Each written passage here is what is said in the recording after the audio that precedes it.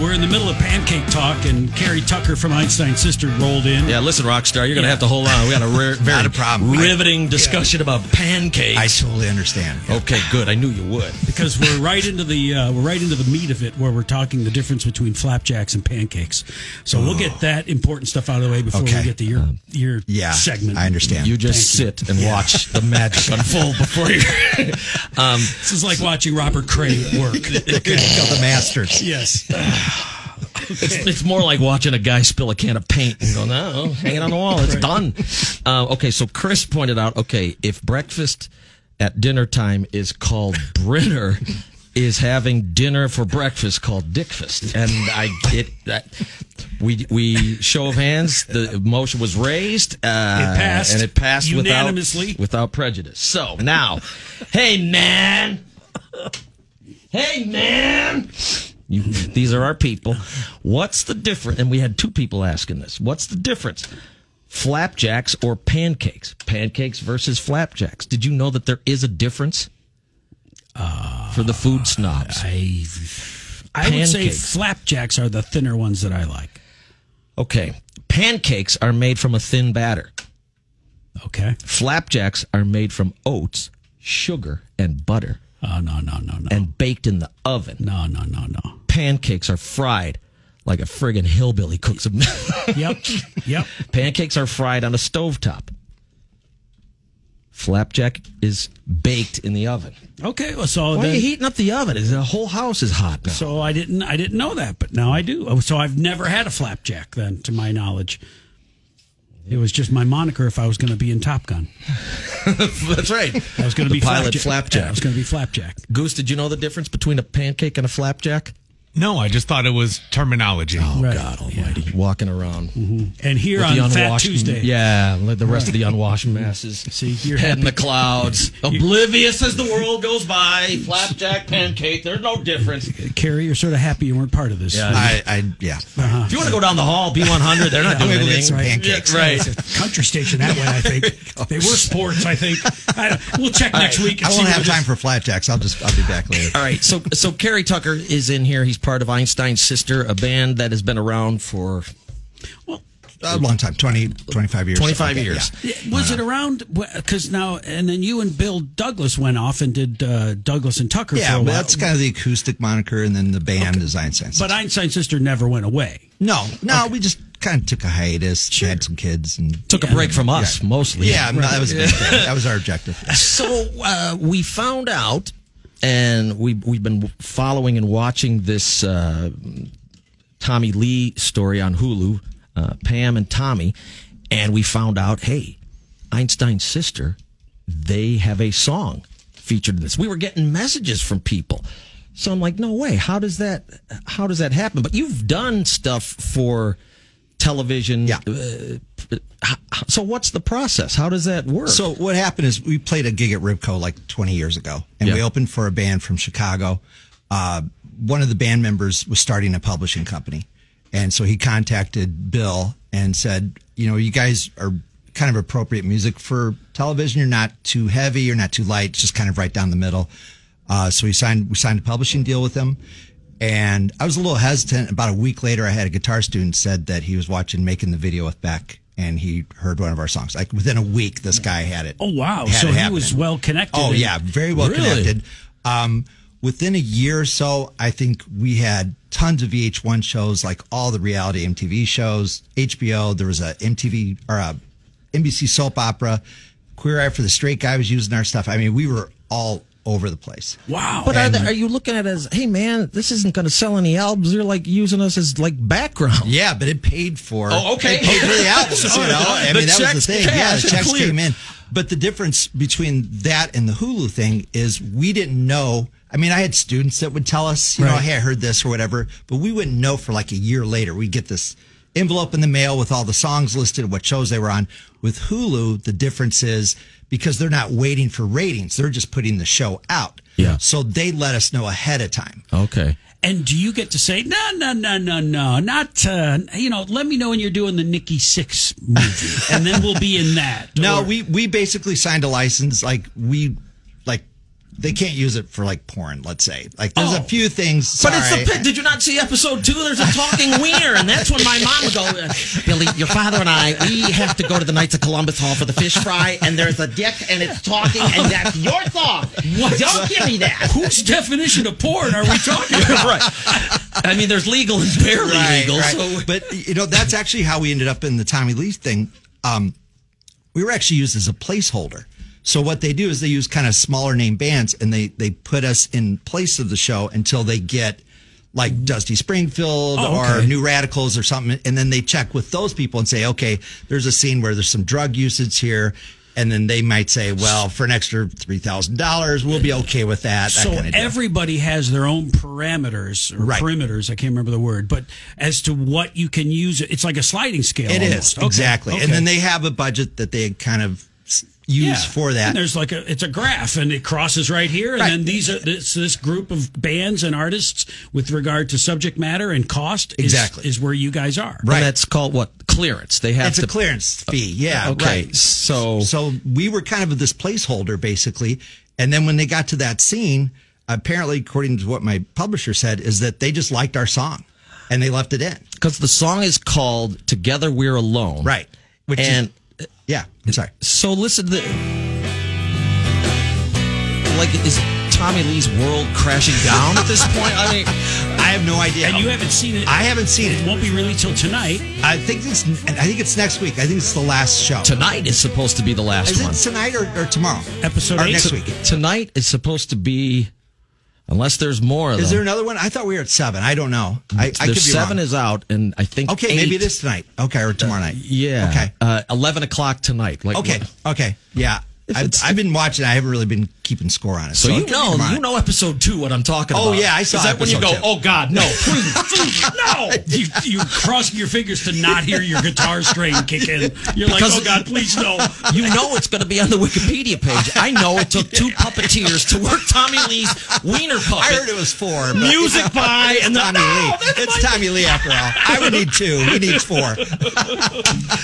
But at that point, I mean, you said no porn, but this involves nudity. It involves puppet nudity, I guess.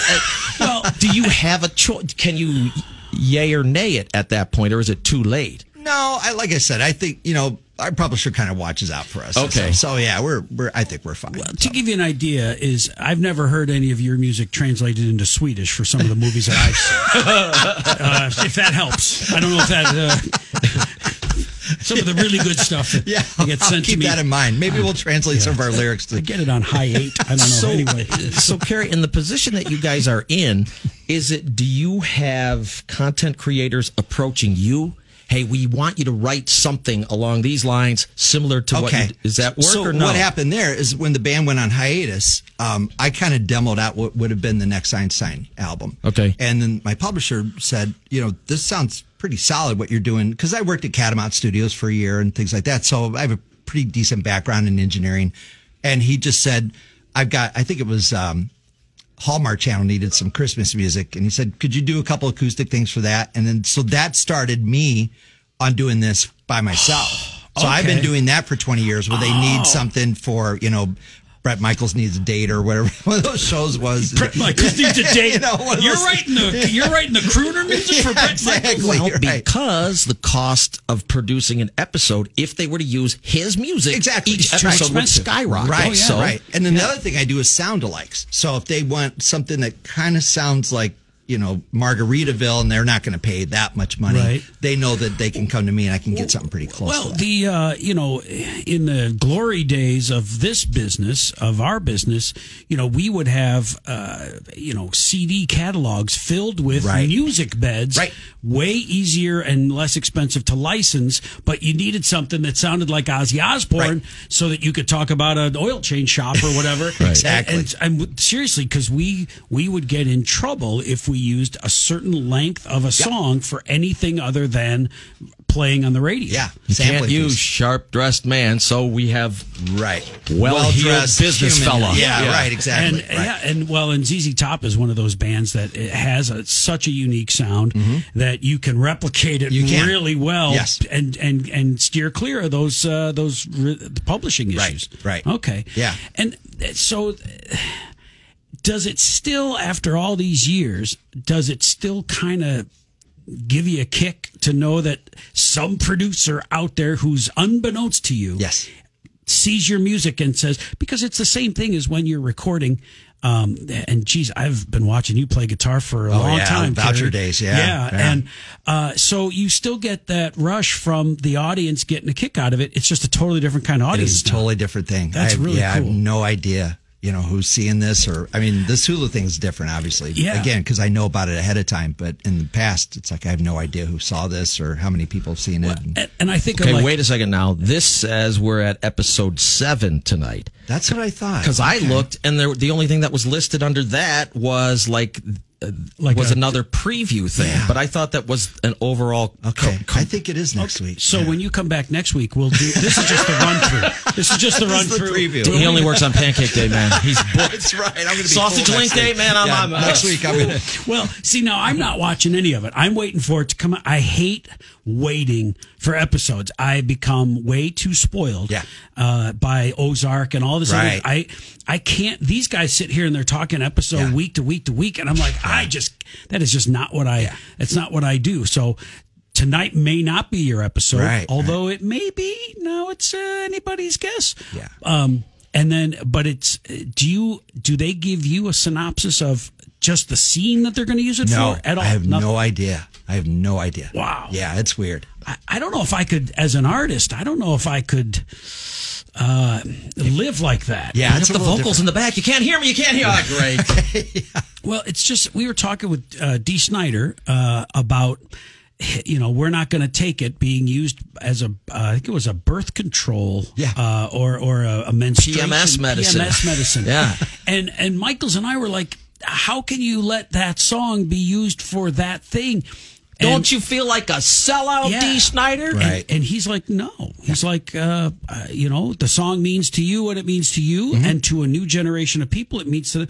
So I guess you've got to be used to it by now. You put your music out there, and whatever it meant to you writing it, it's open to interpretation. Right. And if the interpretation brings you a check at the end of a quarter, I'll take it. Yeah. That's really cool. Yeah.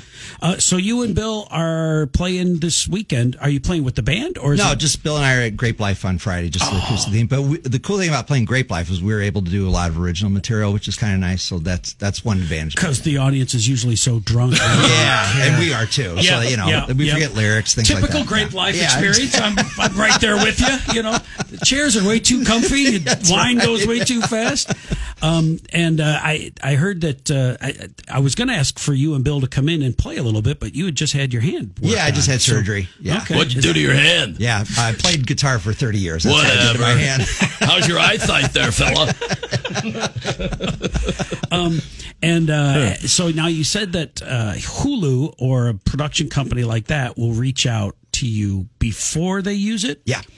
Do you know of anything else that's out there that you can, at least network wise, can say, and Einstein Sisters going to be here, or Douglas and Tucker here, or just you? The only thing I know is my publisher kind of hinted that the guy at Hulu who picked this, and I was kind of afraid that we were going to be in there with a bunch of Poison and White Lion and stuff. Yep. And then when you listen to the show, it's a lot of like Big Star and New Radicals. It kind of fits what we do. Yeah. So the cool thing about it is I think this producer, the music producer, we're kind of in his wheelhouse. So I'm hoping that maybe future Hulu things that he'll keep us in mind. That'd be. Yeah. I mean, what a cool thing. Yeah.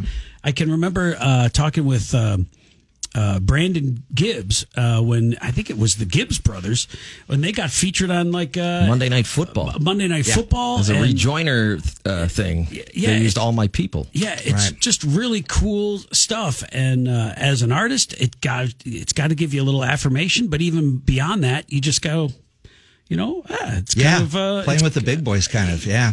I think that's really cool. Yeah, thank you. So what? Somebody wants to know. So you will tune in, and you honestly have no idea. Are they going to use the whole song, or are they going to use 10 seconds of it? Tommy might be eating cereal, and Pam's packing a suitcase. I have no idea. I seriously don't. And it could be for 10 seconds. It could be for the whole song. It seems like when I'm watching the show, it seems like the music's pretty upfront. Mm-hmm. Like they're bringing it pretty loud in the mix but even at that, I hear it for like 10 seconds. It's and then it goes back. Transitional. Yeah, a lot of times. It is. It's a kind of what they call a paste from one scene to the next kind of thing. So okay.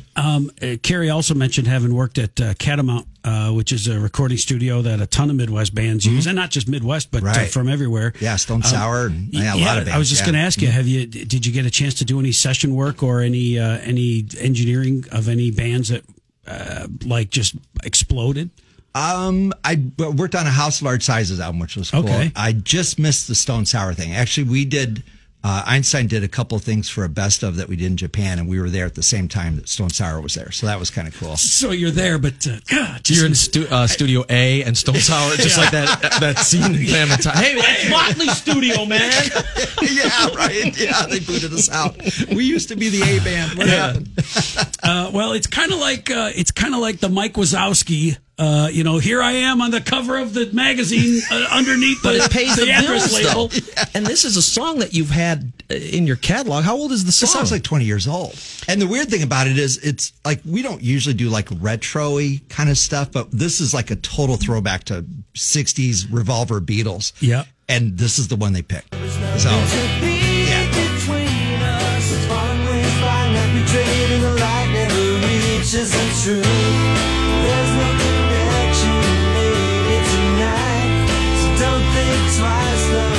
I could totally see her bailing on Tommy Lee. This is her. Seriously, Yeah, it's got a dark kind of, Oh, that's cool. Hammond. Oh, yeah, real deal Hammond on there. Yeah. So when did you find out? Was it just recently, or was it last fall? Or? He knew that we were a place marker, I think, like probably in December. Oh, okay. And he didn't notify us then because obviously then it was probably going to be booted out. And so he doesn't even let us know about that. Don't want to get your hopes up. Yeah, right, exactly. Go buy a new car just yet. I mentioned something to him about an artist that I was opening for, I think 3 weeks ago, and just said, hey, I'm going to be playing with this artist I'm opening for. Oh, by the way, I forgot to mention this to you. Hey! And then, because he does this all day. This is what he does he's got like 4 or 5 artists that he's picked, that he works with. And so most of them are in Chicago. So I'm kind of on the outside of it. Sure. And he just said, yeah, I got this thing for you guys. And I thought I mentioned it to you. I was like, no, I didn't hear about this. So. Somebody listening wants to know, obviously they write their own music. How do they get into this line of work?